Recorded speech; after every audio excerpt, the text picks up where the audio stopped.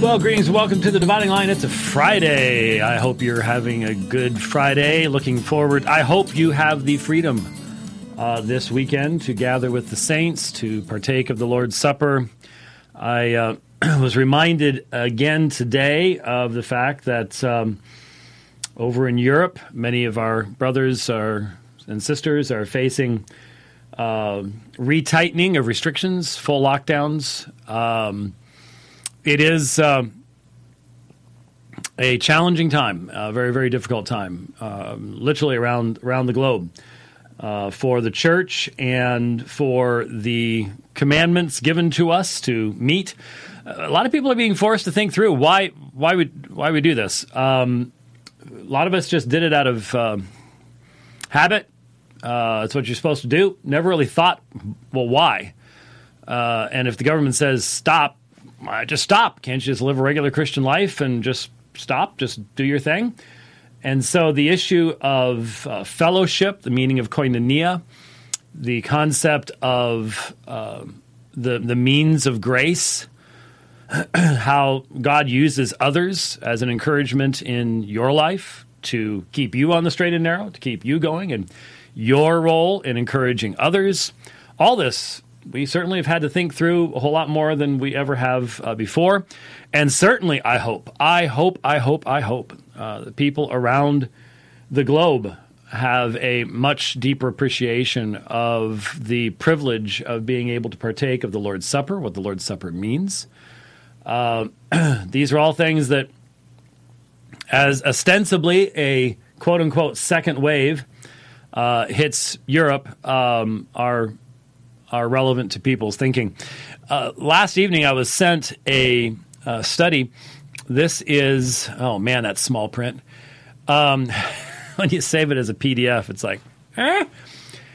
This is John P.A. Ioannidis, infection fatality rate of COVID-19 inferred from seroprevalence data. That's not zero as in blood.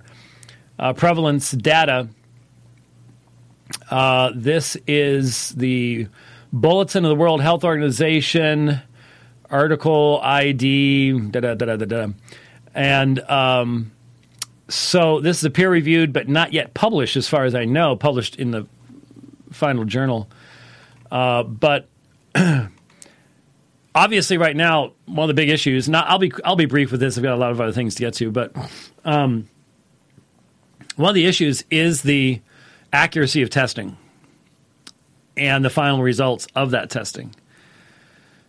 And this particular article, utilizing, I would assume, the accepted numbers around the world, came to the conclusion that for people under the age of 70, the mortality rate is, as it says right here, COVID-19 has a very steep age gradient for risk of death. Pretty much the opposite age gradient that H1N1 originally had when it hit. In other words, it affects older people, and H1N1 went the other direction. It was younger people. It was very strange. But I'm concerned that we have not really yet begun doing serious analysis of what COVID-19 is really actually all about, for political reasons rather than medical reasons. Anyway, the result of the study is a below 70 mortality rate of 0.05%. 0.05%. Now, I looked up H1N1 numbers, and the most consistent number I could find was 0.1%, which is twice COVID-19 for people under 70. That's part of the age curve issue. So that's coming out. Now, I didn't try to repost that. That was sent to me on Twitter. And thanks to the gentleman that sent it to me on Twitter. So I didn't try hitting, repost or anything like that. But I also had encountered a article by Michael Thau from September 3rd talking about a New York Times article. Now, this was a lengthy article, and it is fascinating. Again, I'll try to be brief. It's about PCR cycle. And if you're not familiar with this, I'm not going to go into it right now. Look it up. It is interesting.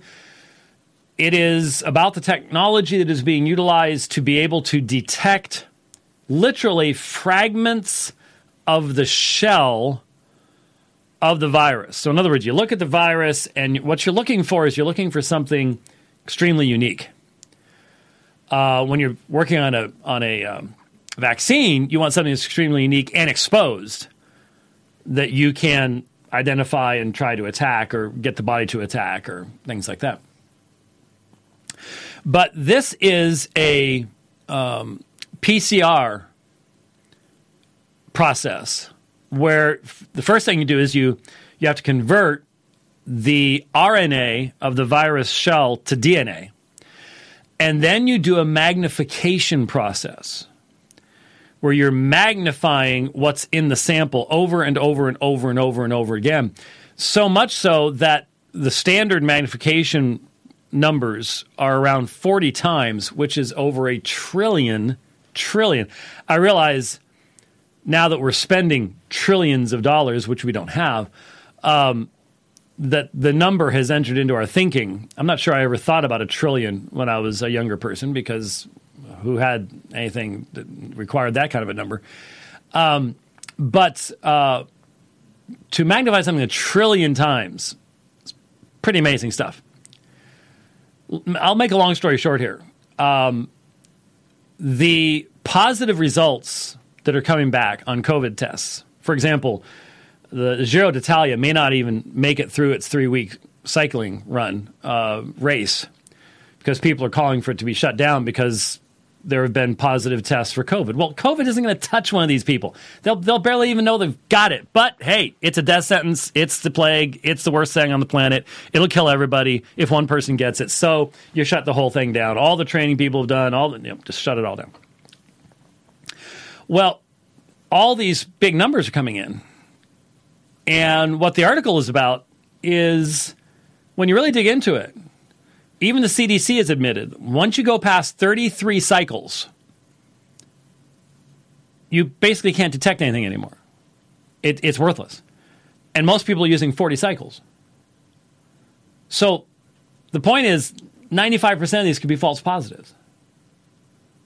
And they break it all down. I mean, I don't know how many, I could have counted the number of words, but it's a lengthy article going into all sorts of different aspects on this particular subject.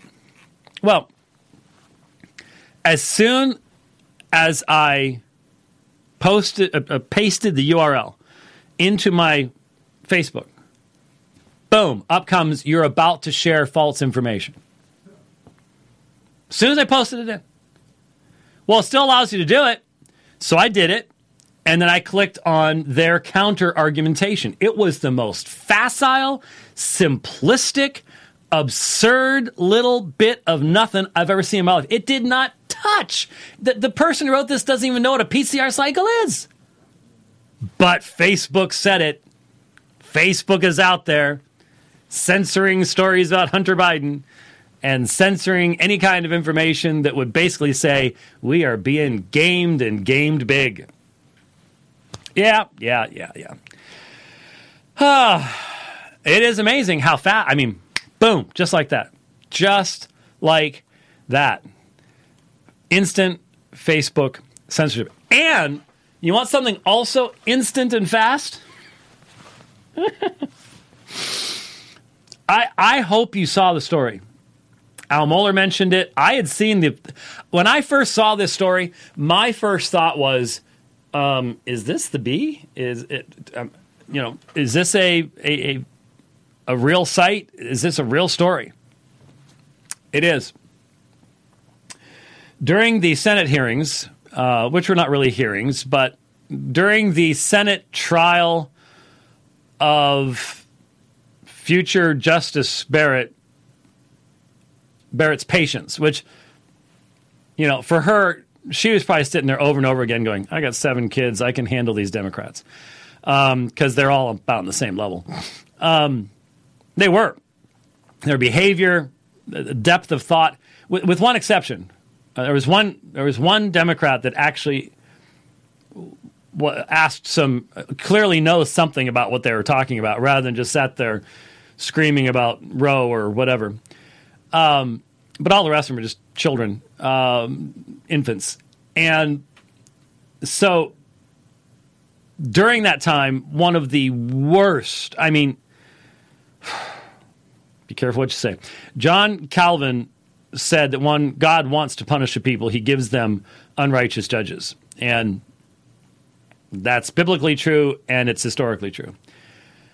And there are people serving in the United States Senate and House of Representatives that, if the very fact that they're there demonstrates that this nation is under severe, severe judgment. And, wow. Anyways, this one particular female senator from a state way in the West, like over toward Japan, got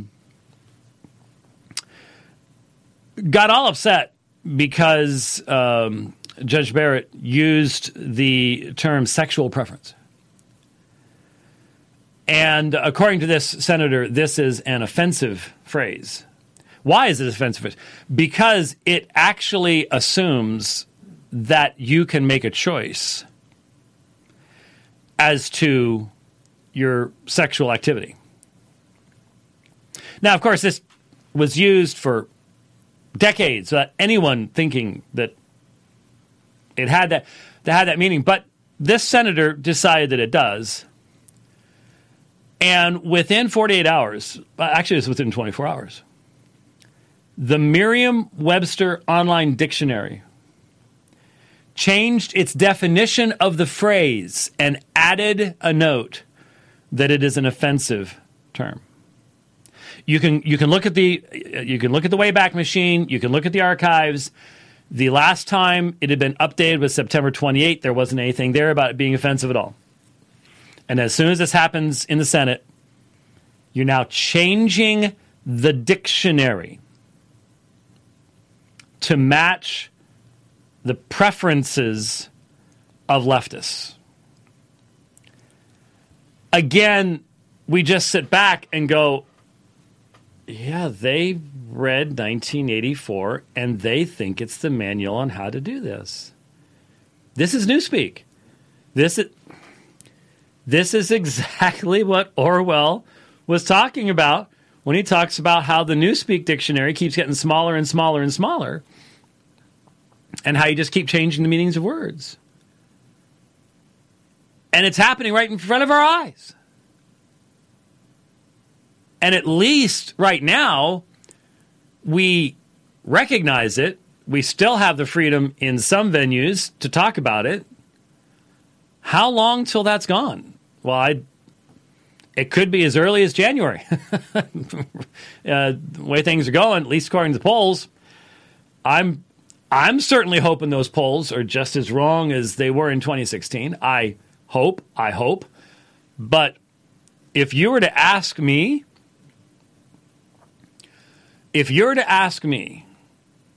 what my confidence of A, my vote being counted, and B, my vote not being wiped out by 10 fake votes through mail-in, dead people voting 47 times, my vote literally being changed. What's my level of confidence? The lowest it has ever been. The lowest it has ever been. I said in March, I was one of the first people to go, oh boy, looks like the leftists really want to keep these lockdowns going way past 2 weeks, and we got an election coming up, and I bet you anything they're going to try to start pushing mail-in ballots so they can do ballot harvesting. Yep. That's what's going on. Yeah. So there you go. Change in dictionary. This is a war of language. It is a war of language. Control the language, you control the results.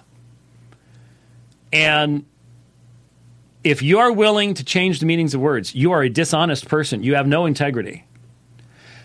But if you're just stardust with nothing above you but sky, who cares? Integrity doesn't mean anything anyways. That's why secular worldview is destructive of any governmental system that could possibly provide you with liberty and freedom. Can't do it. Can't and won't. Can't and won't.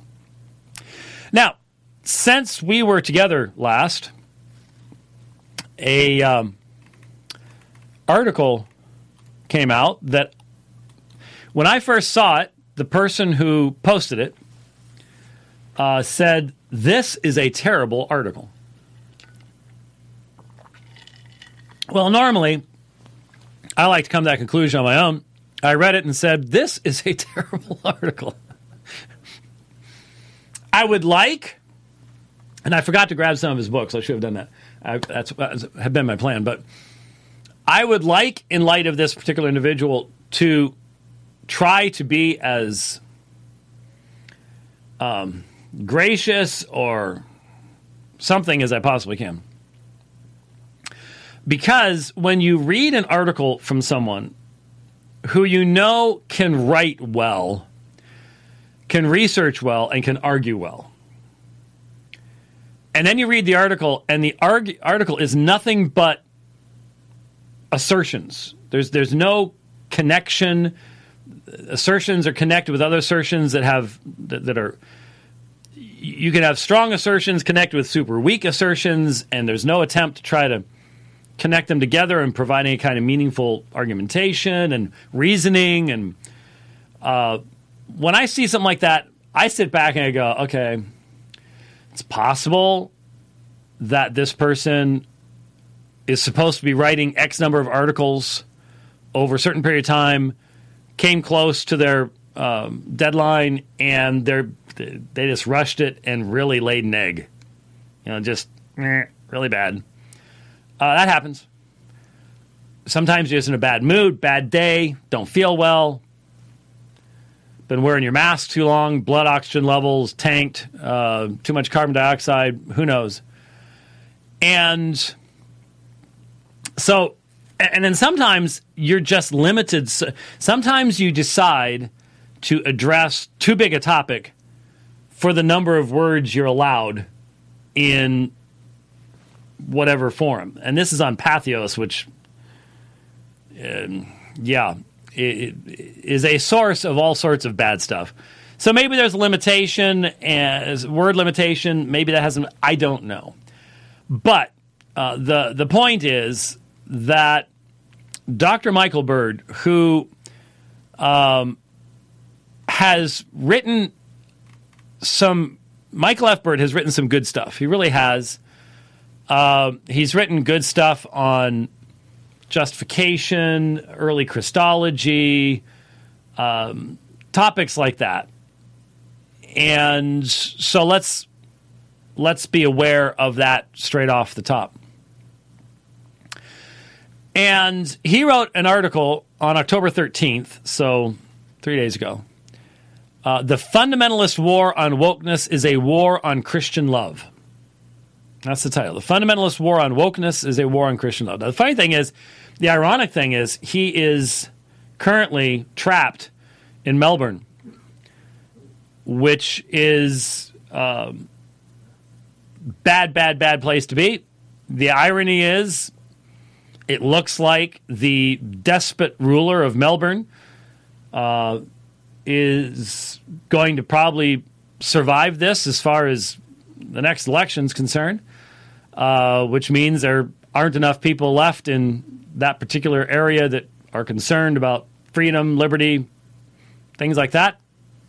There you go. So much for a beautiful place. Beautiful place. I visited once. That's going to be it. Won't be going back, but got a chance. Ran a 10K along the shore there just last year. Had some great fish and chips and stuff like that. Interestingly enough, the article was prompted by Jeff's sermon. at the Fight Love Feast thing. And he said in the video, a certain Jeff Durbin, who I've never heard of, but looks like he's trying to do a 2005 Mark Driscoll impersonation, said, and then talked about, he didn't actually talk about what we talked about. And then he mentioned Owen Strachan, who obviously last week basically said people promoting woke ideology in the church should be disciplined out of the church. And so there was the background. And he says, okay, let me try to be that rare voice of reason in this asylum of politics and religion. I know wokeness. Believe me, I live in Melbourne, comically known as Melbourne-grad. Well, the wokest cities in the world where the government is so progressive makes California look like Alabama. The state government even created a second COVID wave by hiring security guards to operate quarantine facilities who were trained in diversity awareness but not in infection control, which is why I've spent the last 3 months living under quasi-martial law. And that's true. I have written for political mags critiquing the progressive authoritarianism that demonizes the working class for voting for Brexit and Trump. I am an eager consumer of news outlets like Quillette, Heterodox Academy, Spiked Online, and follow authors like Douglas Murray, who are dedicated to standing up to the bohemian bourgeois on subjects like freedom of speech and women's rights. I also know very well that the progressive identity hierarchy divides everyone into either the oppressor or the oppressed. It imputes to ethnicities certain immutable moral characteristics, and worst of all, it viciously attacks minorities if they do not obediently perform their roles in the identity hierarchy. I told you, it's a smart guy. For case in point, Vicky Osterweiler's book, In Defense of Looting, makes the morally, and it's true, morally monstrous claim that looting Korean businesses is okay because Koreans, like Jews, are the faces of capital. So you might expect me to be sympathetic to the anti-woke rhetoric of Durbin and Strachan, but I'm not, so let me explain why. All right, let's find out why, even though he didn't lay out anything that Jeff said or anything that Owen said. Just sort of, I mean, he quoted one section from the end of Jeff's sermon, which was a lengthy presentation, talk. It wasn't really a sermon, it wasn't a church, but he doesn't explain the whys. The whole anti-woke and anti-critical race theory trope strikes me as not so much interested in opposing progressive authoritarianism and its divisive racial policies, as much as it serves to deny ethnic minorities have any grievances and white churches have any responsibility to do anything about it. So stop immediately. Instantly, he adopts the language that capitulates to the woke movement. So, as much as it serves to deny ethnic minorities have any grievances, where in the world are we talking about?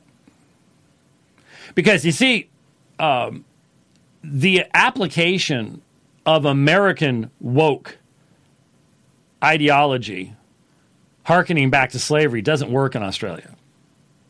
That's not their history. It doesn't work in Canada. It doesn't work in Mexico. It doesn't work in South Africa. It doesn't work in Russia. So maybe he might be talking about the Aborigines, the Aboriginals in Australia, maybe. And no one's going to argue that they don't have grievances going way back in the past. But I know, certainly in the United States, the American Indian tribes were well known for horrific warfare between each other. And still, some of them don't like each other, even to this day, going way back that far. What does the white church have to do with that? Whatever a white church is. I don't know what a white church is. What are white churches? I don't know what white churches are. I've never been to a white church. Oh, you've been to churches that were all white? Yeah, because everybody around that area is white, but that's not a white church. I've been to black churches as well. And many of them were black churches because they simply chose to be black churches, purposefully segregating themselves. But I've never been to a purposefully segregated white church. I just haven't. If I was, I didn't know it when it happened. Let's put it that way. But I would not go to one that said to me, we are a white church. Now, if you go to a church that is representative of the general area around you and the general population, there's going to be lots of places in the United States it's going to be primarily non-colored, whatever that color might be. We could be talking Chinese and Indian and all sorts of things. Because there's a lot of different kinds of quote-unquote white people. So I don't know what a white church is. And immediately once you start talking about white churches or the white church, you've already bought into the definitions of the divisiveness that he recognizes is already there. Nothing that either Jeff or Owen said would fit into this at all. So he's immediately left his examples. He's not going to go back and try to provide examples. Those were just pot shots. Those were just ways of getting people's attention. He's not going to go back. He's not going to show any respect for elders in the congregation. He's just going to use their names as a means of grabbing hold of someone's attention. That's all there is to it. In my mind, acknowledging the reality of racism, discrimination, and injustice, whether historical, cultural, or institutional, immediately. We're using terms that have historical meanings and that have redefined meanings. And the whole point here is woke ideology likes to change the meanings of words. And in fact, use words in multiple ways in one paragraph or one paper or one sermon or whatever else it might be. They don't follow the, in a sense, the rules of hermeneutics that we use for Scripture. Honor the author of Scripture so you can say, thus saith the Lord. But they're just as valid in applying them to human speech and showing honor to the human author. So when you play games with words, when you talk about racism in a biblical sense, which has to do with the purposeful, willful hatred and mistreatment of someone based upon their skin color, when you borrow the capital from that, you borrow the shame and the moral capital from that and transfer it over to some vague white supremacy. If you're white, you're a white supremacist, you're a racist because you breathe stupidity. You are not honoring the people you're talking to. You're not honoring language. Certainly not honoring the God who designed language. So immediately, the reality of racism, does that include black racism? Does that include black racism against blacks? Does that include black racism against whites? Because if you can sit in front of a keyboard or sit in front of a television camera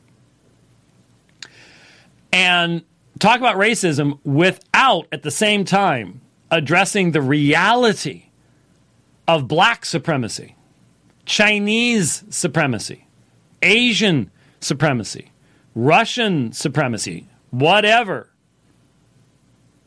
then you're just using up the oxygen. You're not accomplishing anything with it. You're not getting us anywhere. Because if these things are going to be discussed, they need to be discussed all around the world in all the places where all those types of things exist. There is black supremacy in the United States. We've pointed it out. When you tell one ethnic group that they cannot commit the sin of racism, that is the best way in the world to inculcate them committing that sin. And that's been going on for a long time now. So, what kind of racism? What kind of discrimination? What kind of injustice? Whether historical, cultural, or institutional. And determining to change it does not require adherence to a Marxist narrative or becoming woke.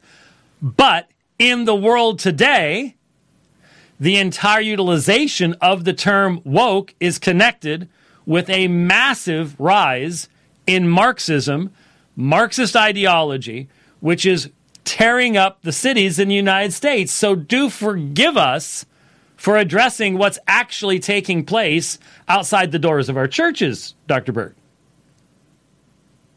Removing this from what's happening and say, well, it doesn't necessitate that.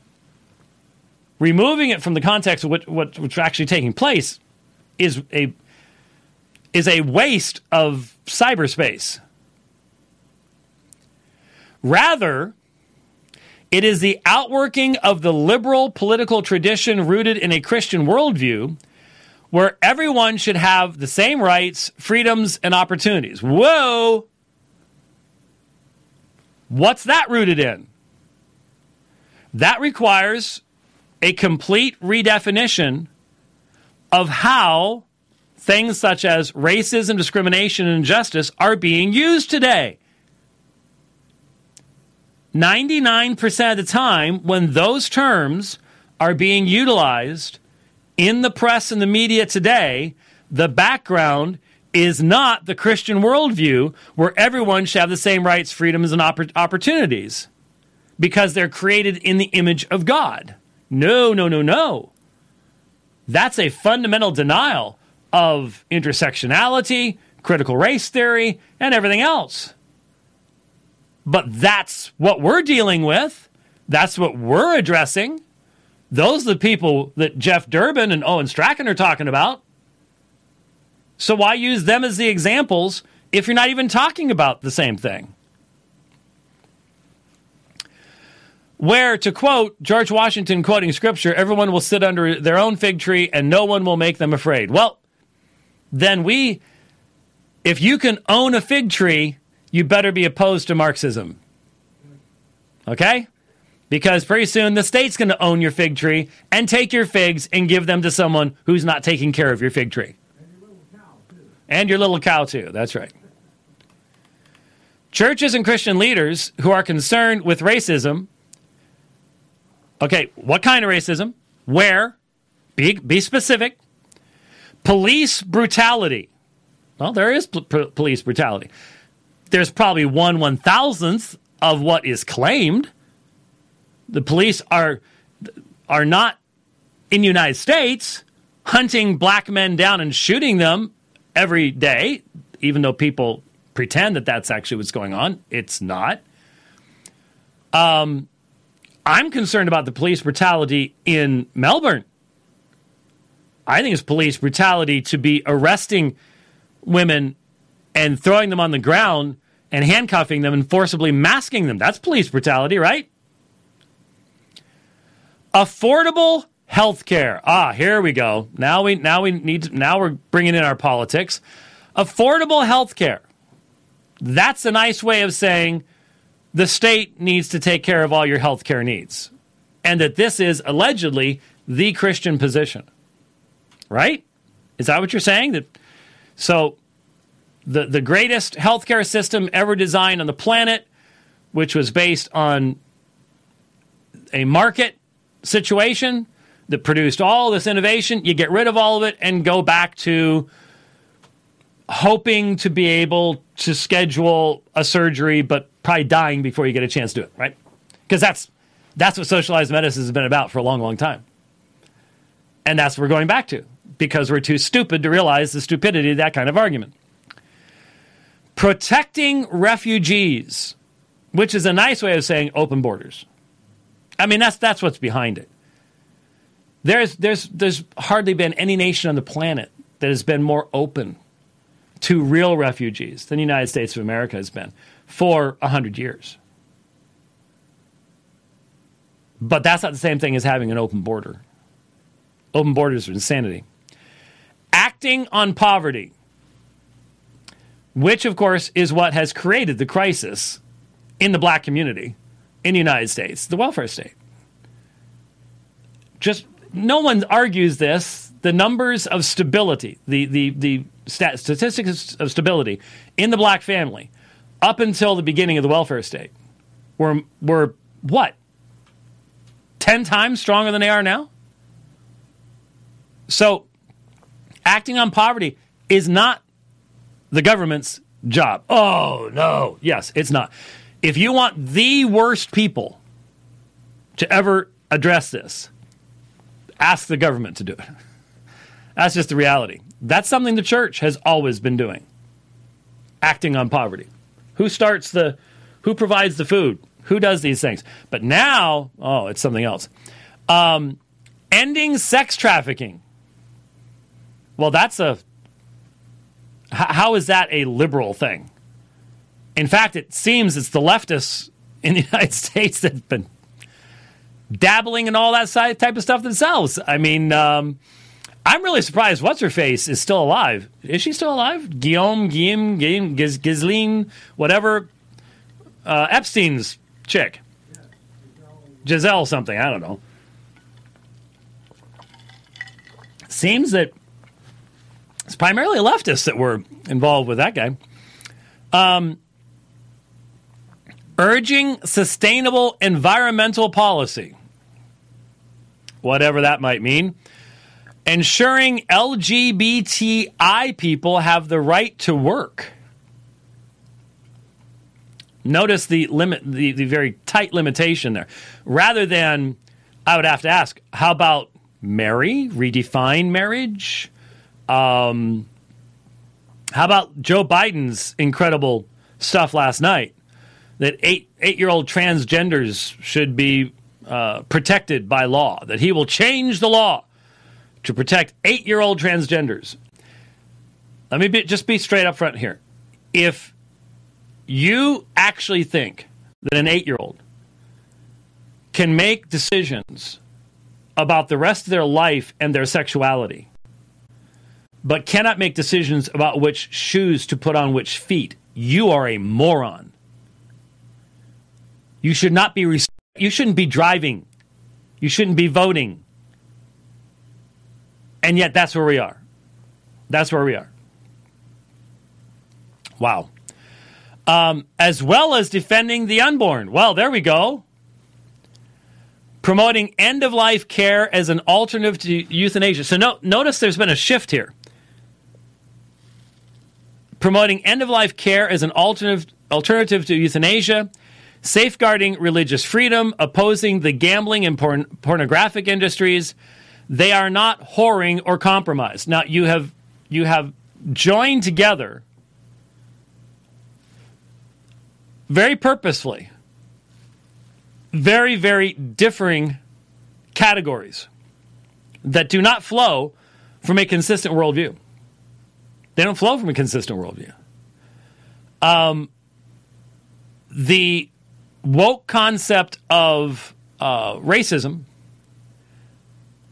is utterly detrimental to any kind of response to the LGBT revolution,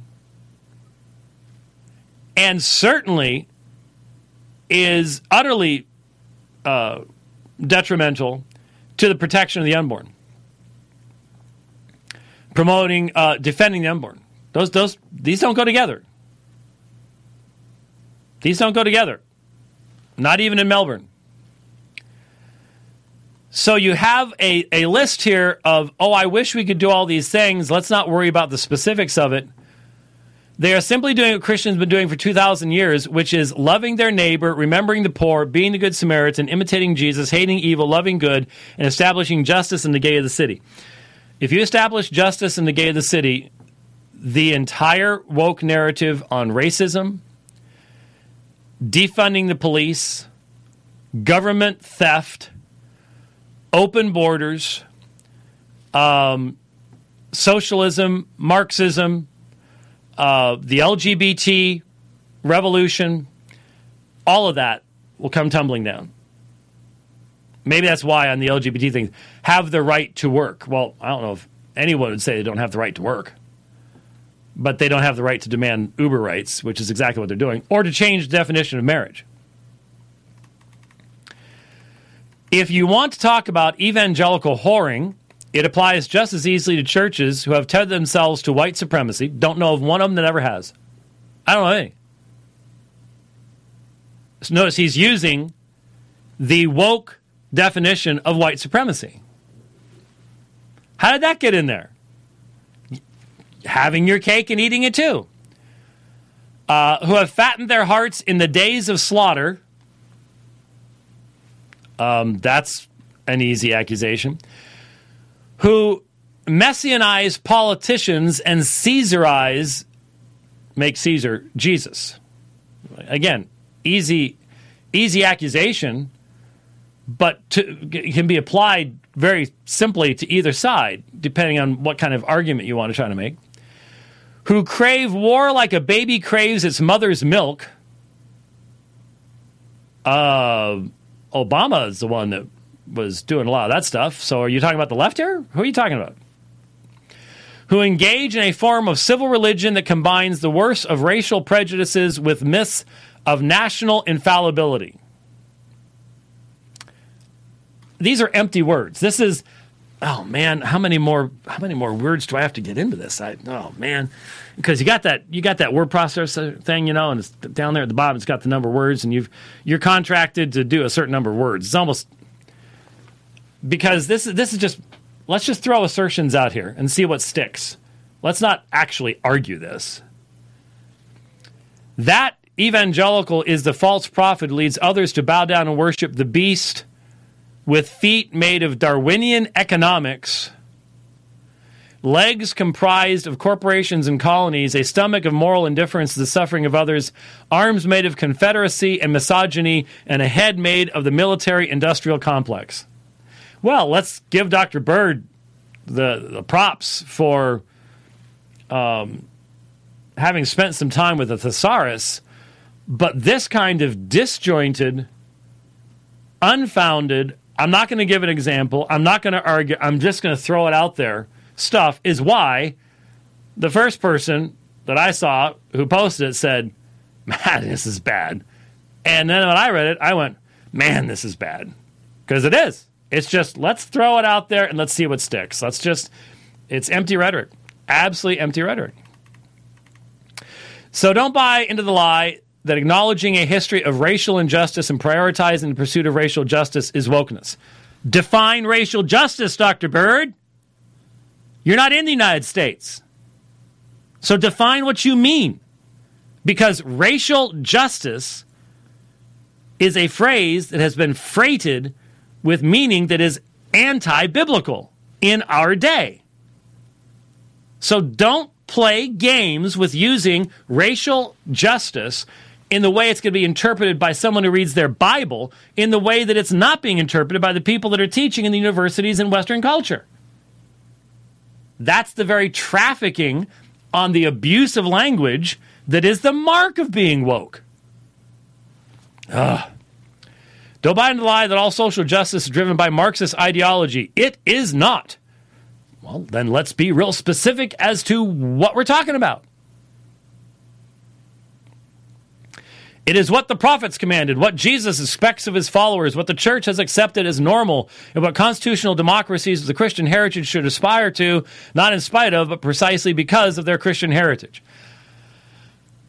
And that means social justice would be defined by God's law, which means the LGBTQ movement's right out, right? Dr. Bird, do you believe in marriage of one man, woman? Will you stand up right now and say there is no marriage of two men or two women? Yes or no? How about transgenderism? Because if you're going to say that, you can't back off. If you're going to say this and then turn around and say that, that's called hypocrisy. Don't do it. Don't do it. Let me be clear. Love of your neighbor requires you to be concerned for the just treatment of your neighbor, whether they are black, Hispanic, First Peoples, I'm assuming that's in Australia, LGBT, that's not even a proper definition of a group, migrant, Muslim, working class, or even Baptist.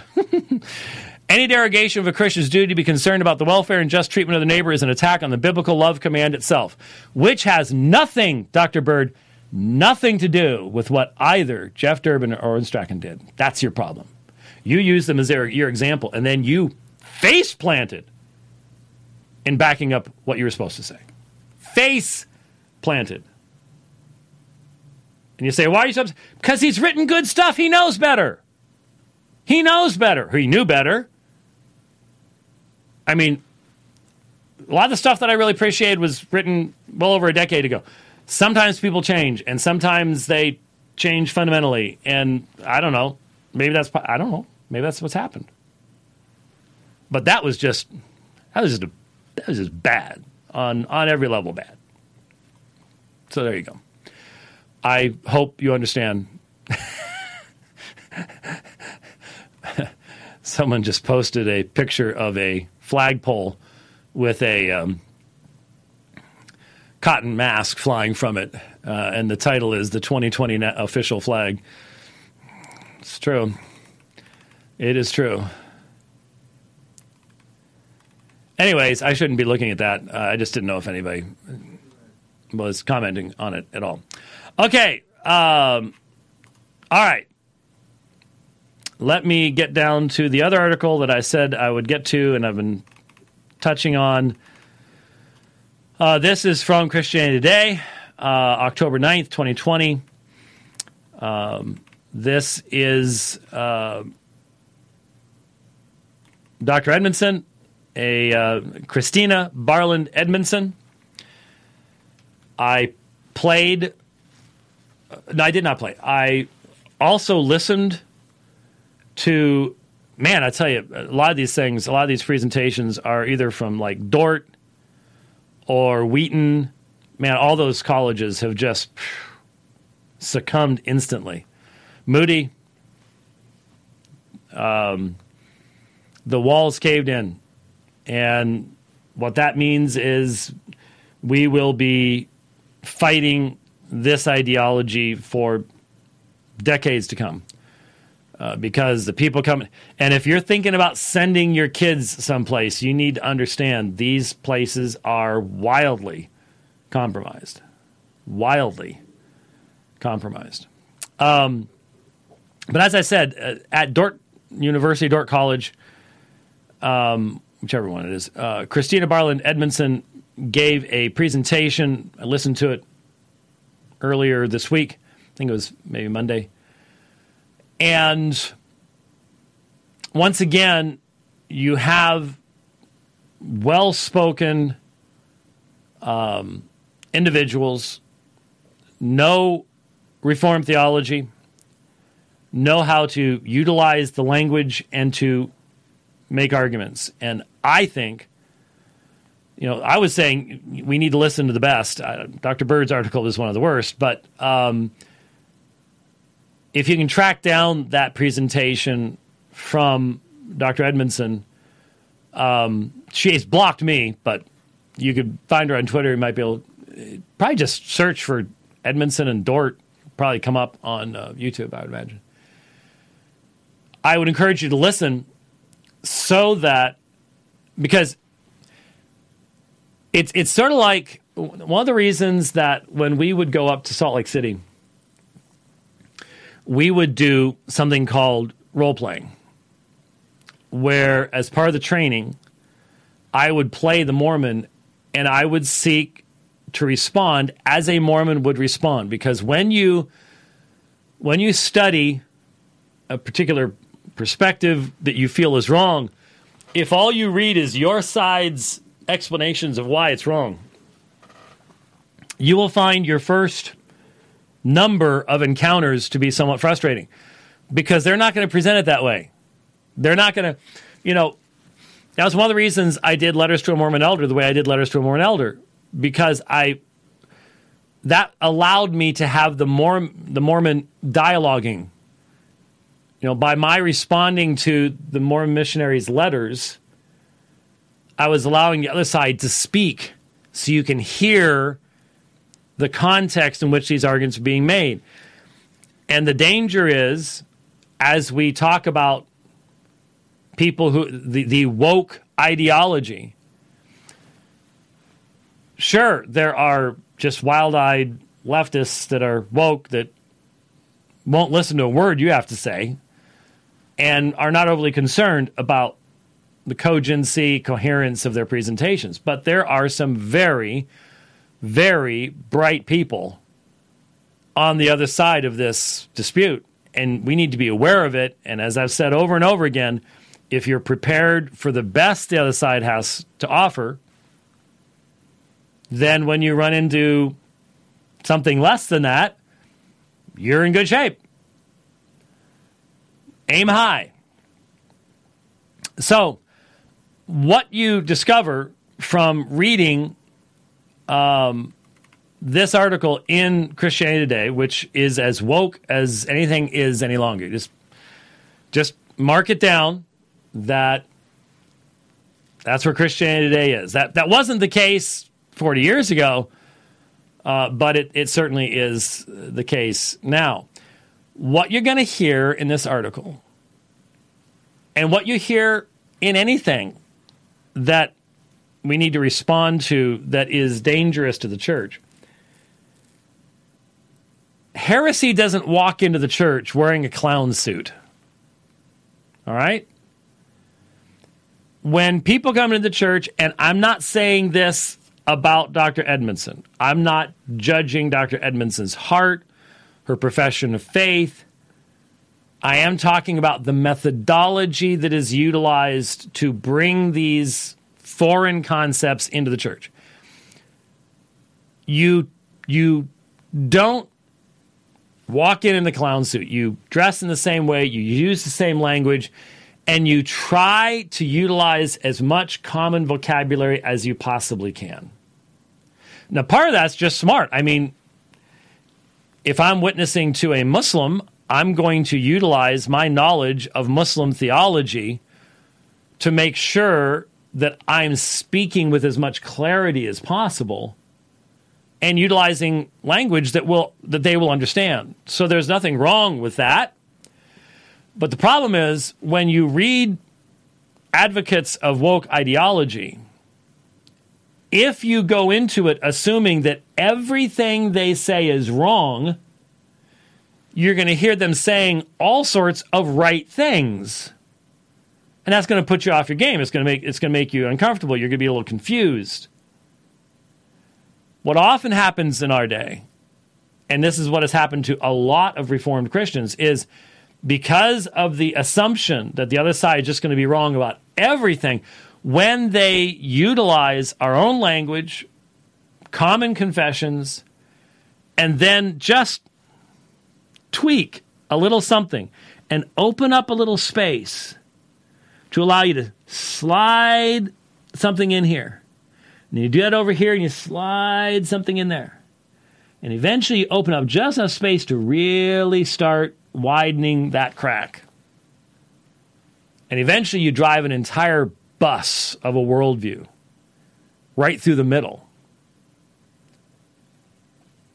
And that's where a lot of people, they'll listen to the end result of what people are saying and they go, how did they get there? Well, it took some work. So in this article, it's not the world's longest article. This is very similar to, because they in the same group. They do the same thing. Very similar to what Jemar Tisby did in The Color of Compromise. What you do is you go back into primarily American history. This is all very Americanized, even though it's being exported elsewhere and becomes poison when it's exported elsewhere. But, well, it's poison here too, but super poisonous when it's exported elsewhere. You go back into American history to events that a large portion of your history classes didn't cover, especially issues relating to lynchings, riots, battles. And there have been, it's amazing, there have been such things in the past that a lot of people are unaware of. So, for example, let me pull this up here real quick. I had it queued up before, and then I think I turned the computer off, and that's what happens. She makes reference to some race riots that took place, I think, 1919, 1921, and it doesn't look like I'm going to be able to pull this up what I had open, but that's what I get for not having everything queued up here. So the race riots of Oklahoma, Chicago, St. Petersburg, and Atlanta, the history before them seeded the Great Migration that forced families like mine to journey from Mississippi to Maryland.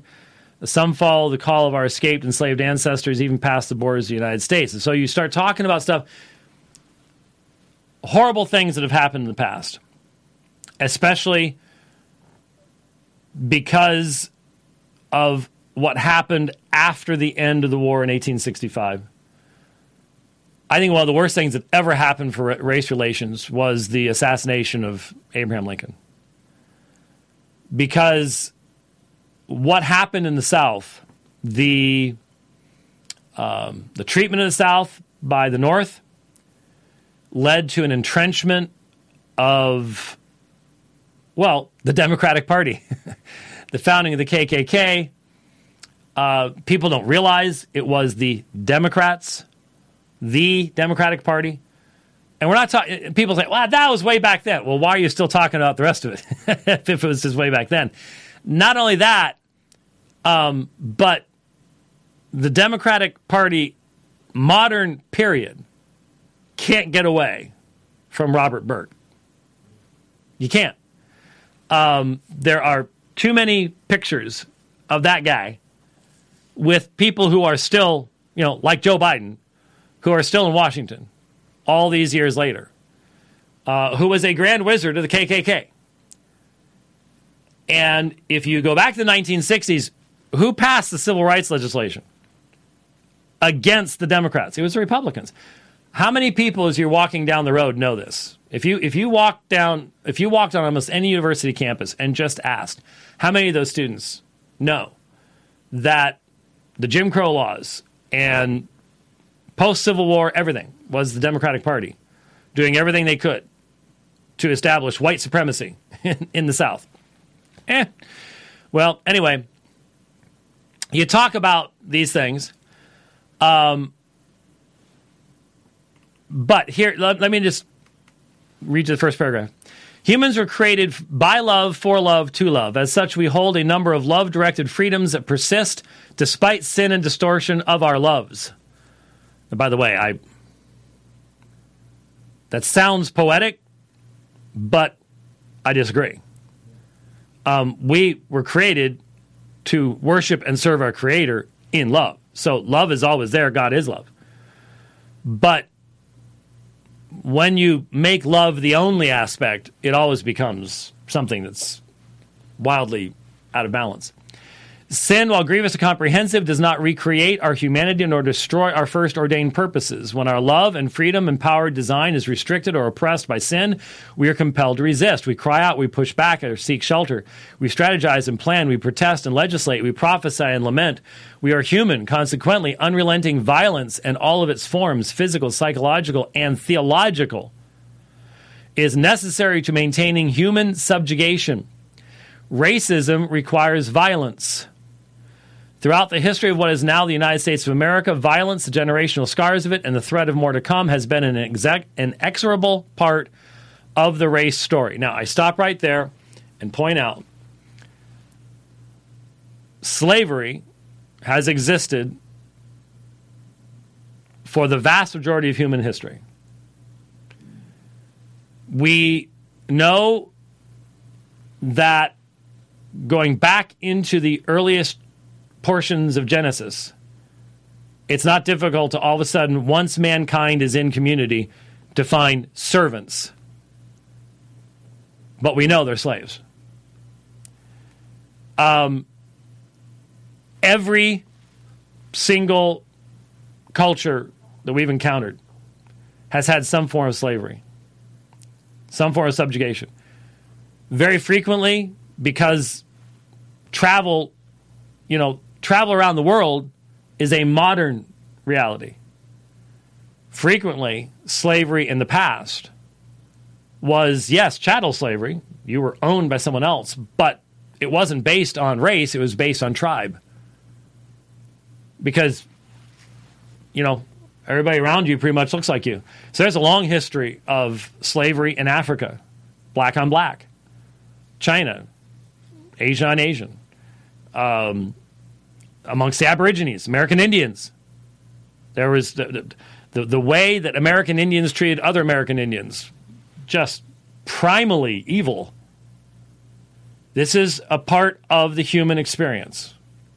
And it goes back as long as you want to go, which means any ethnic group that wants to go back far enough can say, I've been scarred by this because my ancestors were scarred by this. As far back as you want to go. And I've used the example of Alexander the Great a number of times. Probably the most brilliant military mind in history. And yet enslaved hundreds of thousands, if not millions of people.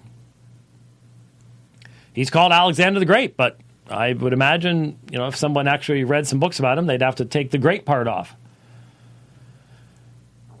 So much of what we're facing today is Americanized. It has been, we are seeing the result of the educational system in the United States breaking down to where we don't see where we fit in the rest of the world. We think the whole world revolves around us, and it doesn't. But it also precludes us from placing the United States in its context and placing slavery in the United States in its context, historically, economically, internationally, and everything else. You're not allowed to. Can't. The race riots of Oklahoma, Chicago, St. Petersburg, and Atlanta, and the history before them, see the Great Migration, forced families like mine to journey from Mississippi to Maryland.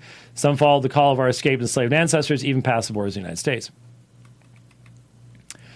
So then you have the story of the Tulsa's Black Wall Street district, the 1920s,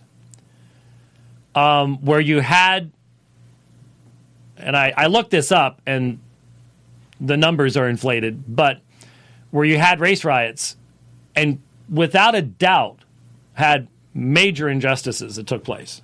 No question about it.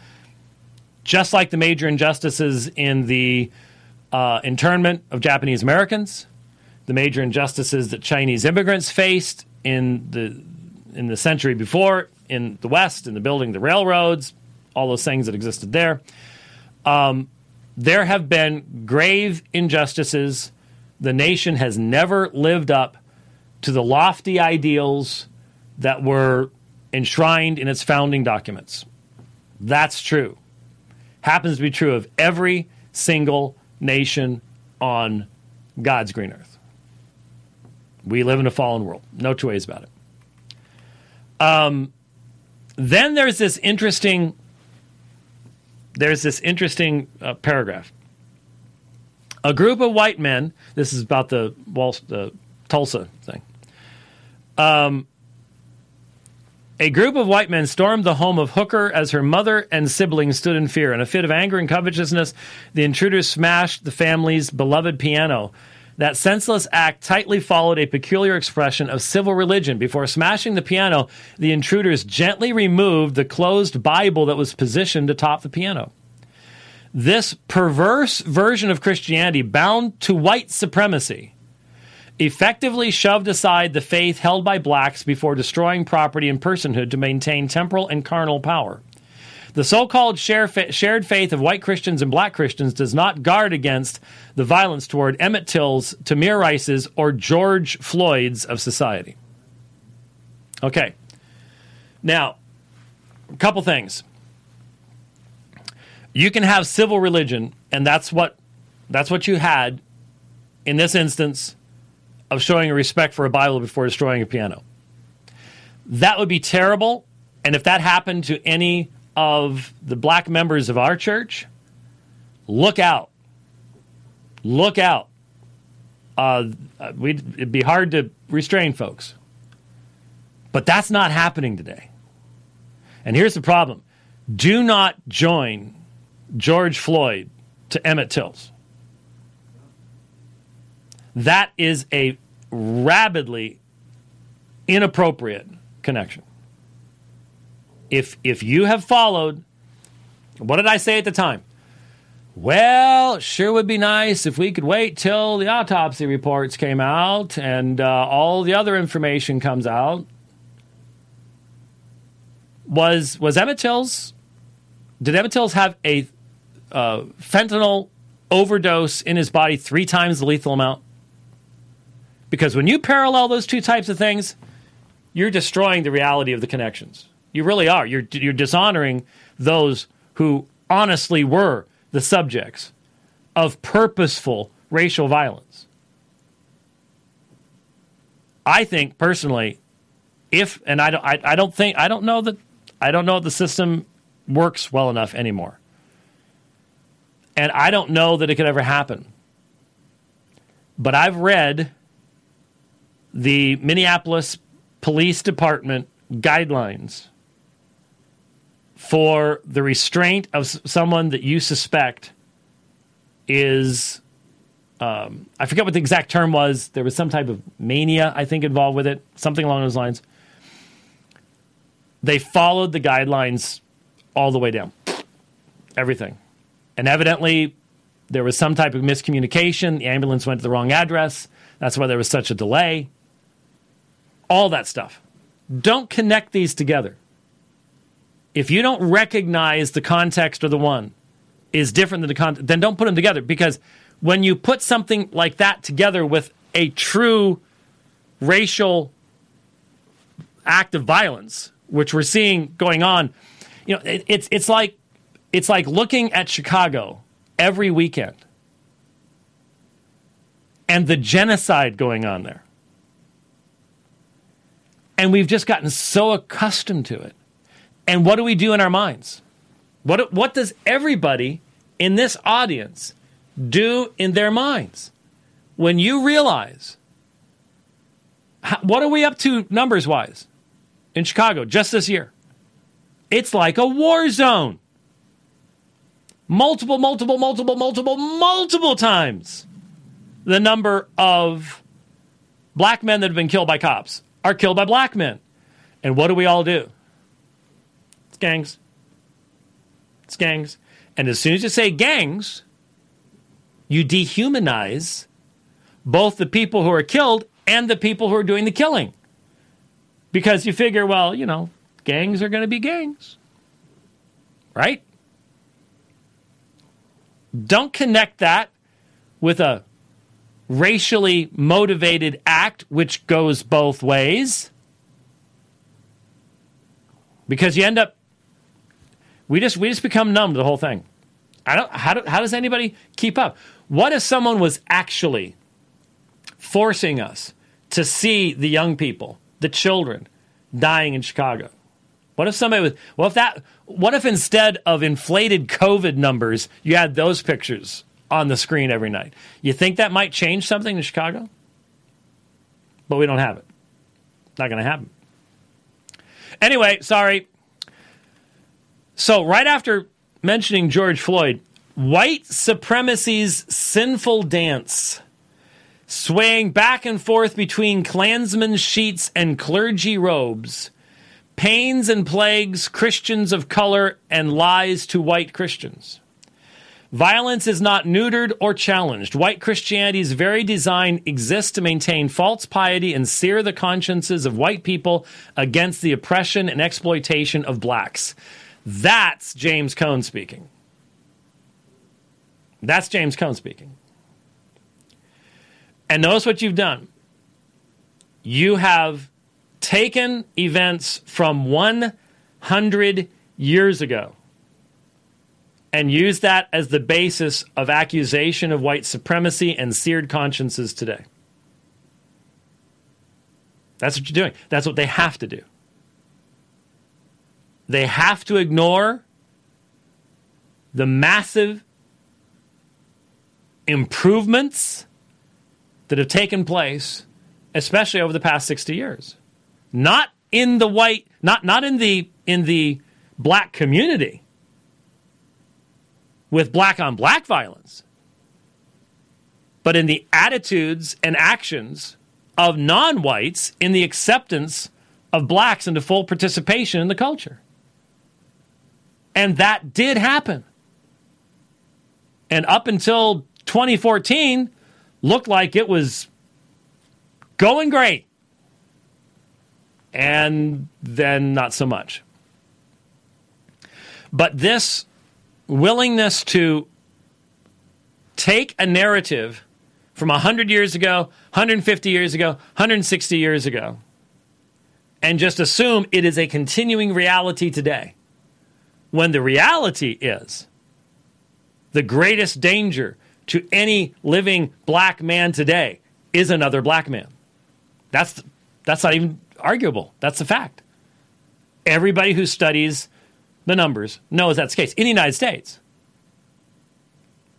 This is not the case in other places, but certainly is here. It might be the case in other places, but it might not be.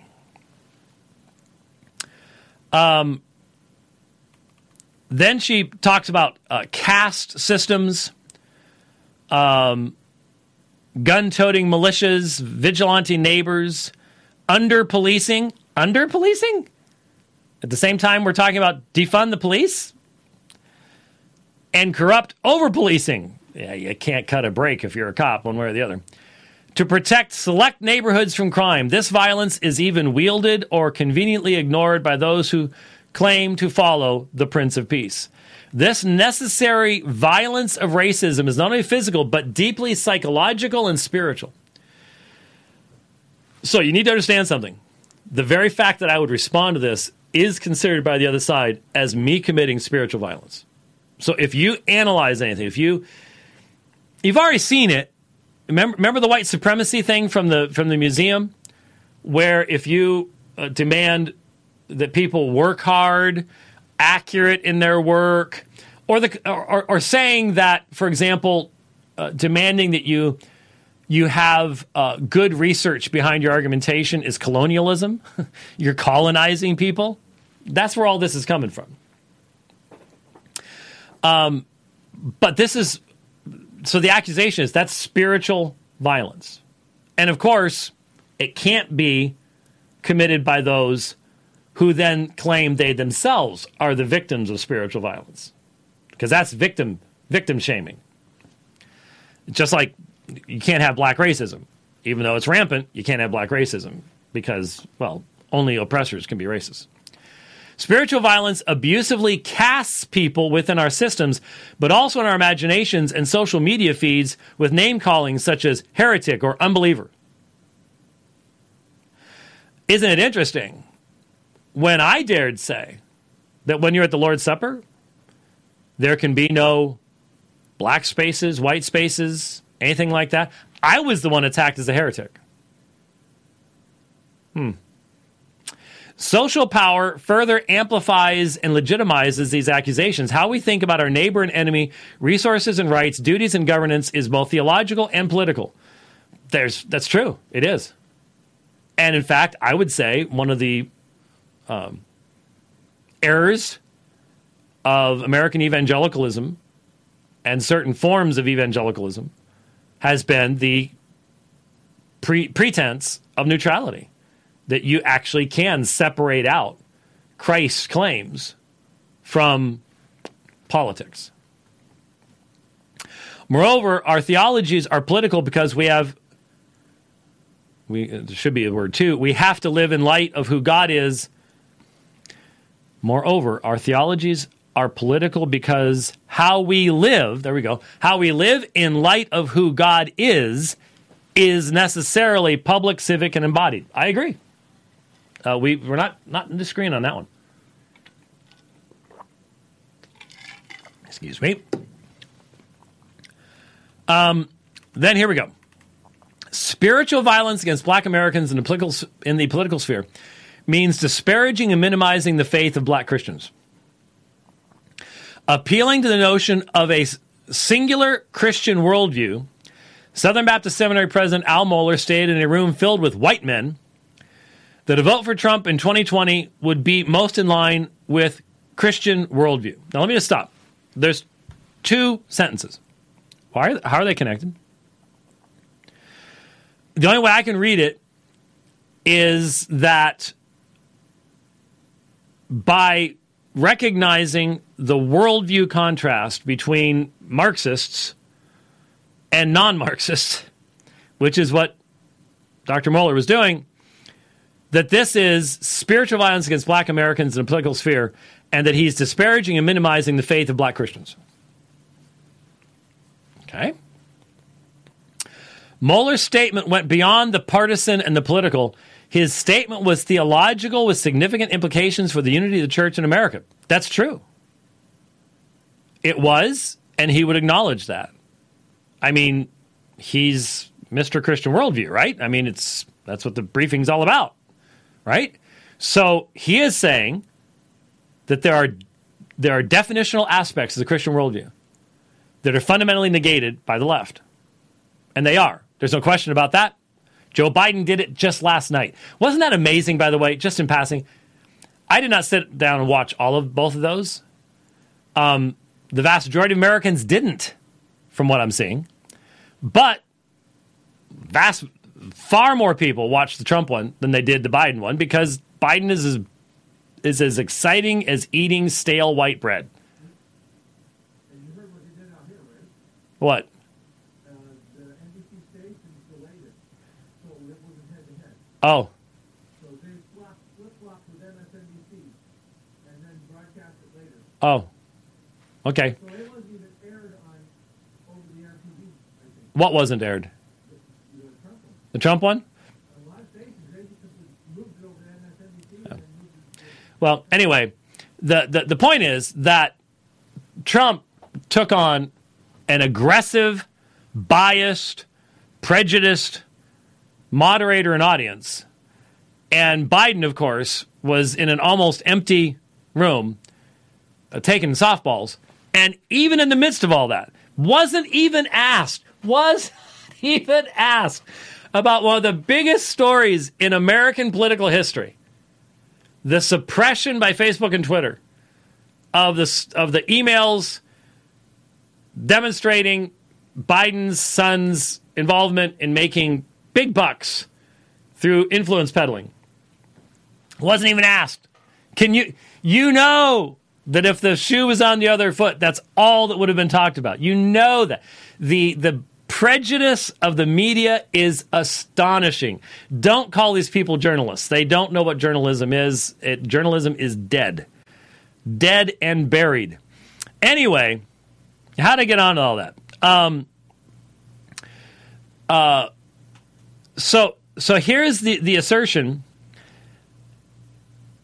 His statement was theological with significant implications for the unity of the church in America. I agree. It's worldview. Biden showed his worldview last night. Did you watch that clip? I almost queued it up, but I didn't. Did you watch that clip about transgender 8-year-olds? That's not a... Okay, first of all, it's just pandering. I know it's just pandering. This man will say whatever he's told to say. It's sad. It is just despicable. But what he said was evil. Was morally, culpably evil. It is child abuse. Absolute child abuse. And yet there are woke Baptists defending it today. That's worldview. That's worldview. And yes, I will say, right here, right now, if you can purposefully vote for someone who has promised to make sure that 8-year-olds can be injected with hormones to try to neuter them and massacre their bodies so that you can get a bigger welfare check, shame on you. Shame on you. You will get what you deserve. You will get what you deserve. Sorry. Anyway. As president of the flagship seminary for the largest Christian denomination in the United States, his religious endorsement of a highly controversial president known for racist and sexist rhetoric and actions mattered significantly. I have listened to what Dr. Mohler said, and I recognize, and anyone even those of you who really don't like Al Mohler at all, you don't like what he's done with the professors, you don't like what he's allowed here or there, fine. Put all that aside. Is that what Al Mohler did? No. No honest person can even begin to think that's what Al Mohler did. Al Mohler recognizes, look, folks, the worldview difference in this election is as wide as the Grand Canyon. And if you can't tell the North Rim from the South Rim, you shouldn't be anywhere near the rim. That's what he's saying. He is talking about one worldview that is absolutely consistent in its detestation of the Christian worldview. He's not saying Donald J. Trump is an orthodox Christian promoting everything that a Christian would want to be promoted. But what he is saying is that Biden and Harris have signed on with everything the other side wants to push to destroy religious freedom in the United States of America and to absolutely destroy human flourishing. Marriage, sexuality, you name it, abortion up to the point of birth. They're on all of it. And there's no arguing that. There's no arguing that. That's what he was talking about. So to say, endorsement of a highly controversial president known for racist and sexist rhetoric, even if the racist part was true, which I don't think it is. The sexist stuff, oh yeah. Remember 2015 when this first started, and that picture of him in his office with the Playboy cover, and he's all proud of it and stuff like that. Oh yeah, no question about it. No question about it. But that does not define the worldview that he has been defending and putting forth in his policy decisions. I am no fan of Donald Trump. Most of us aren't. Why can't you get the idea that this isn't about Joe Biden and Donald Trump? It is about a worldview difference that is so massive that I look at you who call yourselves Baptists and realize you are voting to destroy yourself. You're voting to destroy your church. You're voting to destroy religious liberty. All educational systems will come under state control. That's what you're voting for. For what? Because you don't like Donald Trump. Well, congratulations. Good job. Anyway, so this is spiritual violence.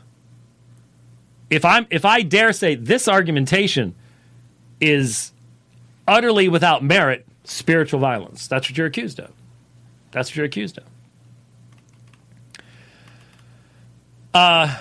Christians debate the appropriateness of religious leaders speaking so openly about their personal support of candidates and the necessity of other Christians to fall in line. My concern, while subtle, knocks at the door of spiritual violence.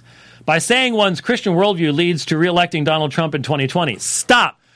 My Christian worldview leads me to try to stop Marxist destruction of religious liberty and the destruction of human beings that comes from the promotion of abortion and infanticide and transgenderism and the profaning of marriage, which are all fundamental to society. Why can't you see that? Why can't you allow that? Why can't you interact with that?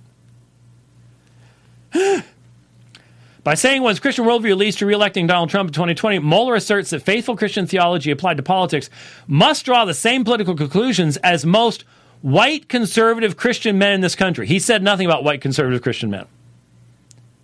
You're the one inserting race, not him. You're being the racist there, not him. He's talking worldview. He's talking abortion. He's talking sexuality. He's talking religious freedom. He's talking the Equality Act.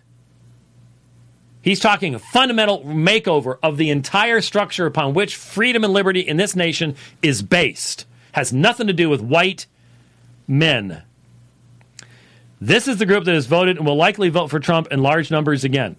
Probably will. And if black Christians would wake up and look, as many are, thanks be to God, you'd be voting against Biden-Harris too. If you were most concerned and first concerned about Christian worldview issues. Welfare is not a Christian worldview issue. Marriage is. Abortion is. Homosexuality is. Religious freedom is. Open borders isn't a Christian worldview issue at all. It's an anti-Christian world. God made nations. Hate to mention that, but he did.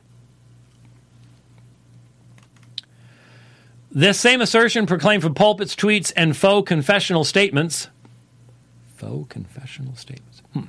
Put on trial the Christian integrity and witness of black Christians who have overwhelmingly voted against Donald Trump.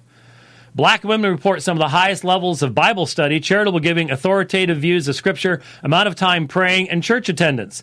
But because of their political and theological misalignment with Trump and Republican agendas, they are deemed by default biblically ignorant and at worst heretics, cultural Marxist, and whatever new term works to caricature and discredit those holding a different view. Welcome to politically motivated spiritual violence. So there you go. We know more about the Bible than you do, but we're still going to vote for the people who are going to promote homosexuality, transgenderism, profaning of marriage, abortion. How does that work? So it's spiritual violence if we go, you're being inconsistent. You're allowing voices out here. You're allowing the narrative out here to determine what you're doing in here in the church. Don't do that. Here's where you start. Reject that if it tells you that to be black, you have to be this way. I see how my black brothers and sisters are treated who dare stand up and do the right thing. I see how they are kicked out of the community. I see the terms that are used from them. I saw one of those animated GIFs. Someone needs to actually come up with the final word on how you pronounce that. I saw one just recently where a black man stood up against the narrative, and there were people responding to him with a dancing a dancing raccoon with a crown on his head. Yeah, it came from black people. I see how that is. Is that spiritual violence too? I wonder when that happens. Despite claiming loyalty to the same Jesus, divergent Christian worldviews historically produce people. Ready for this? Hold on. Despite claiming loyalty to the same Jesus, divergent Christian worldviews historically produce people like George Whitefield. She does not like George Whitefield. That was what the primary part of her talk at Dort was about. Jonathan Edwards, John Gresham Machens, it should be J. Gresham Machen, and even Al Mohlers on the one hand. And the Harriet Tubmans, Ida B. Wells, Vashti McKenzie's, ready? And Stacey Abrams on the other. Stacey Abrams? Yeah, she's a daughter of ministers. Black ministers. Male and female. As far on the left on every Christian worldview issue possible. But there you go. There's the range is given to you. Stacey Abrams.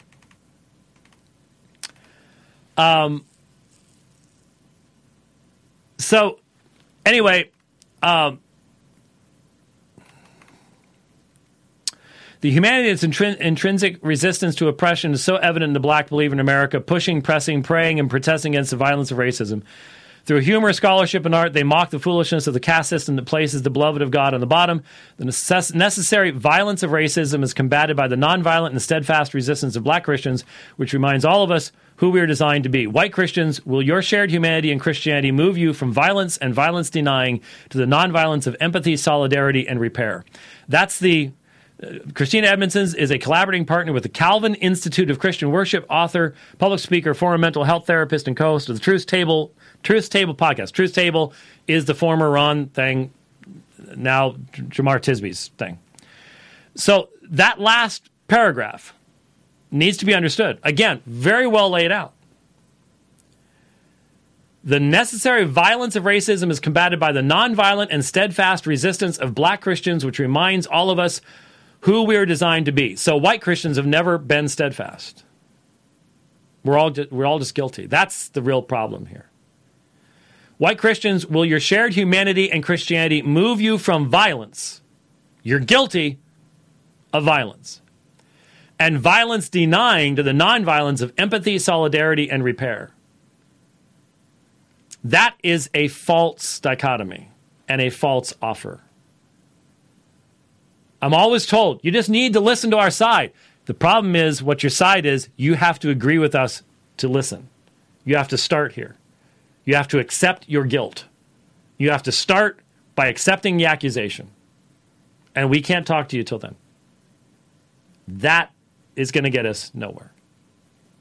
That's going to get us nowhere at all. Wow, it's been an hour and a half, and I didn't get to the last thing I'm supposed to do. Okay, I'll be quick. Sorry. Gonna go a little long here. Real quickly. There was a total shift in, everything's shifting here. And this will just be the last thing. I'll try to keep it to just a few minutes. But it's the last one of the week, and by next week we will move onward, I'm sure. Shifting to I posted, I think, on Twitter. Yeah. A couple days ago, I posted on Twitter, well, here's a chuckle for the evening. There is a Confessional Bibliology Facebook group. You can imagine there's a lot of less than glowing comments about yours truly in there. But what I just learned is truly humorous. Guess who also posted there? Steven Anderson. Yes, that Steven Anderson. In the Confessional Bibliology group. I guess the enemy of my enemy is confessional. And I put a little smiley face. Now, Steven Anderson, the last I knew, does not have a confession of faith. He has preached wild-eyed sermons against Calvinism, identified it as the very spawn of Satan. I would love to hear that he has repented of all these things, and the only reason we don't know that he's repented of all that is because his YouTube channel was removed. I don't know. But that's not the real issue here. The real issue is a fellow by the name of Chris Thomas. Now, Chris Thomas, it'd be one thing to say Chris Thomas has been a long-time critic. That's being way too generous. I cannot say the sky is blue without Chris Thomas saying that I'm a liar. I mean, that's the level of acerbic, just nastiness, just real nasty.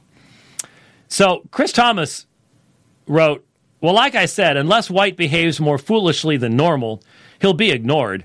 But then he tries this nonsense. The irony, Steven Anderson is more confessional than Mr. White when it comes to chapter 1. Another glowing example of Mr. White's willingness, time, probably supposed to be timing again. Another glowing example of Mr. White's willingness, time, engage in ad hominems, and White lying that he is confessional when he has repeatedly stated he rejects chapter 1 and the reasoning of the reformers on providential preservation. That's a mess of a sentence, number of verbs missing. But what I wanted to respond to was that I have repeatedly stated that I reject chapter 1 of London Baptist Convention for Faith and the reasoning of the reformers on providential preservation. Now, we all know that's a lie. That's just a given. But I want to look at chapter 1 and point out how it's a lie. The Holy Scripture is the only sufficient, certain, infallible rule of saving faith, knowledge, faith, and obedience, although the light of nature and the works of creation and providence do so far manifest the goodness, wisdom, and power of God as leave men inexcusable. Yet they are not sufficient to give that knowledge of God and his will which is necessary unto salvation. Therefore it pleased the Lord at sundry times and in diverse manners to reveal himself and to declare that his will unto the church, and afterward for the better preserving and propagating the truth, and for the more sure establishment and comfort of the church against the corruption of the flesh and the malice of Satan and of the world, to commit the same wholly unto writing. Notice the term holy there is in reference to the Roman Catholic concept of oral tradition, which makes the Holy Scriptures to be most necessary, those former ways of God's revealing his will unto his people being now completed. I have defended that paragraph repeatedly in debate beginning in August of 1990 at St. Cyprian Catholic Church in Long Beach, California, against Jerry Matitix, a former Reformed apostate. So I fully confirm that. It is a lie to say that I deny it. Then there's the listing of the books, all of which are given by the inspiration of God to be the rule of faith and life. Fully agree, have defended that canon in debate numerous times. It is a lie to say that I deny it. Paragraph 3, the books commonly called Apocrypha, not being of divine inspiration, are no part of the canon or rule of Scripture, and therefore are of no authority to the Church of God, nor to be any otherwise approved or made use of than other human writings. I have defended that at Boston College and in New York against Roman Catholic apologists who said otherwise. To say I deny it is a lie. Paragraph 4, the authority of the Holy Scripture for which I to be believed depends not upon the testimony of any man or church, but wholly upon God, who is truth itself. The author thereof, therefore, is to be received because it is the word of God, affirmed completely. And I would point out that if you try to say, well, you don't believe that because you believe men have to do textual criticism, well, I would include Erasmus in that list. And you depend upon Erasmus. You can ignore that if you want. You can play fantasy with history if you want, but I affirm paragraph 4. Paragraph 5, and it's a lie to say I don't. Paragraph 5, we may be moved and induced by the testimony of the Church of God to a high and reverent esteem of the Holy Scriptures, and the heavenliness of the matter, the efficacy of the doctrine, the majesty of the style, the consent of all the parts, the scope of the whole, which is to give all glory to God, the full discovery it makes of the only way of man's salvation, and many other incomparable excellencies and entire perfections thereof, are arguments whereby it does abundantly evidence itself to be the word of God. Yet notwithstanding, our full persuasion and assurance of the infallible truth and divine authority thereof is from the inward work of the Holy Spirit, bearing witness by and with the word in our hearts. Defended that. That's what presuppositionalism also demands. And it is a abuse of this paragraph to attach that to a particular printing of the Greek New Testament. That undercuts its meaning. That undercuts its intention. That is not what it was about. And if you go there, you are the one that doesn't believe in chapter 1. Okay? Paragraph 6. The whole counsel of God concerning all things necessary for his own glory, man's salvation, faith, and life is either expressly set down or necessary to contain the Holy Scriptures, unto which nothing at any time is to be added, whether by new revelation of the Spirit or traditions of men. Nevertheless, we acknowledge the inward illumination of the Spirit of God to be necessary for the saving understanding of such things as are revealed in the Word, and that there are some circumstances concerning the worship of God and government of the church common to human actions and societies, which are to be ordered by the light of nature and Christian prudence according to the general rules of the Word, which are always to be observed. Defended that. Fully affirm it. To say I do not is a lie. Paragraph 7, all things of Scripture are not alike plain themselves, nor alike clear unto all, yet those things which are necessary to be known, believed, and observed for salvation are so clearly propounded and open in some place of Scripture or other, that not only the learned, but the unlearned, in a due use of ordinary means, may attain to a sufficient understanding of them. Defended in, my second book, Answers to Catholic Claims, defended in Scripture alone, in print, for many, many years. Saying I deny it is a lie. Paragraph 8, the Old Testament in Hebrew, which was the native language of the people of God of old, and the New Testament in Greek, which at the time of the writing of it was most generally known to the nations, being immediately inspired by God and by his singular care and providence kept pure in all ages, are therefore authentic. So in all controversies of religion, the church is finally to appeal to them, but because these original tongues are not known to all the people of God, who have a right unto and interest in the Scriptures and are commanded in the fear of God to read and search them, therefore they are to be translated into vulgar language of every nation unto which they come, that the word of God, dwelling plentifully in all, they may worship him in an acceptable manner, and through patience and comfort of the Scriptures may have hope. Now, clearly, I would assume this is the only foundation that could even be slightly asserted of the idea that I do not believe in chapter 1. Why is it a lie to say that? Well, let's back up. There are those who have made the argumentation that if you do not utilize the exact same Greek New Testament that the framers would have had access to in 1689, which is not this, but is very close to this. Some of them would have had the 1550. Some of them would have had Beza. Some would have had Erasmus. But the compilation from the Elsevier brothers, which is not absolutely identical to this. This is Scrivener's. But the compilation from the Elsevier brothers, who were not actually brothers, but anyway, was widely being used at that particular point in time. Okay? Now, second thing to remember, historically, we are past the Second Reformation, the rise of the Jesuits and the anti-Reformation response from the Roman Catholic Church. And one of the issues that has now been developed is the issue of the Latin Vulgate versus the primacy of the Greek. That's what lies behind some of this. Attacks have been made on the Greek text based upon textual variation by Jesuit scholars and by Roman Catholic scholars. Here is the key. They didn't have this. The authors did not have this. And the only way you can interpret paragraph 8 to accuse me of rejecting it is if they did. They didn't have this. They had, this is the Nestle Aland 28th edition, this is the Textus Receptus. They did not know of another text type. They did not know of the number of manuscripts. They did not know there was not yet, it would be,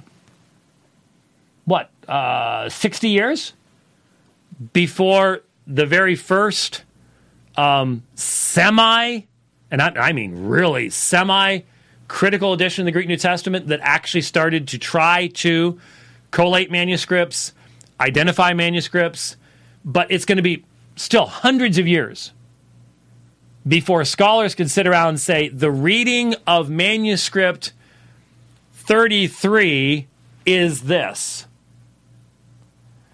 Because due to communication, manuscripts being in different places, there is no catalog. There is no way to know what these are. Can't exist. So, to try to read the differences between these back into this is called anachronism. It is a violation of all historical parameters. All right? So the argument is, well, and now we heard when it says, by his singular care and providence kept pure in all ages. When the TR only folks are faced with Ephesians 3:9, Revelation 16:5, whatever it might be, pure doesn't mean pure. What did the writers mean by that? What did the framers mean by that? Did they mean photocopy? They did not. They did not. Did they mean printed text? They knew that there hadn't been a printed text until the preceding century. They knew all of these things. They were much smarter. And so they're not going to engage in anachronism.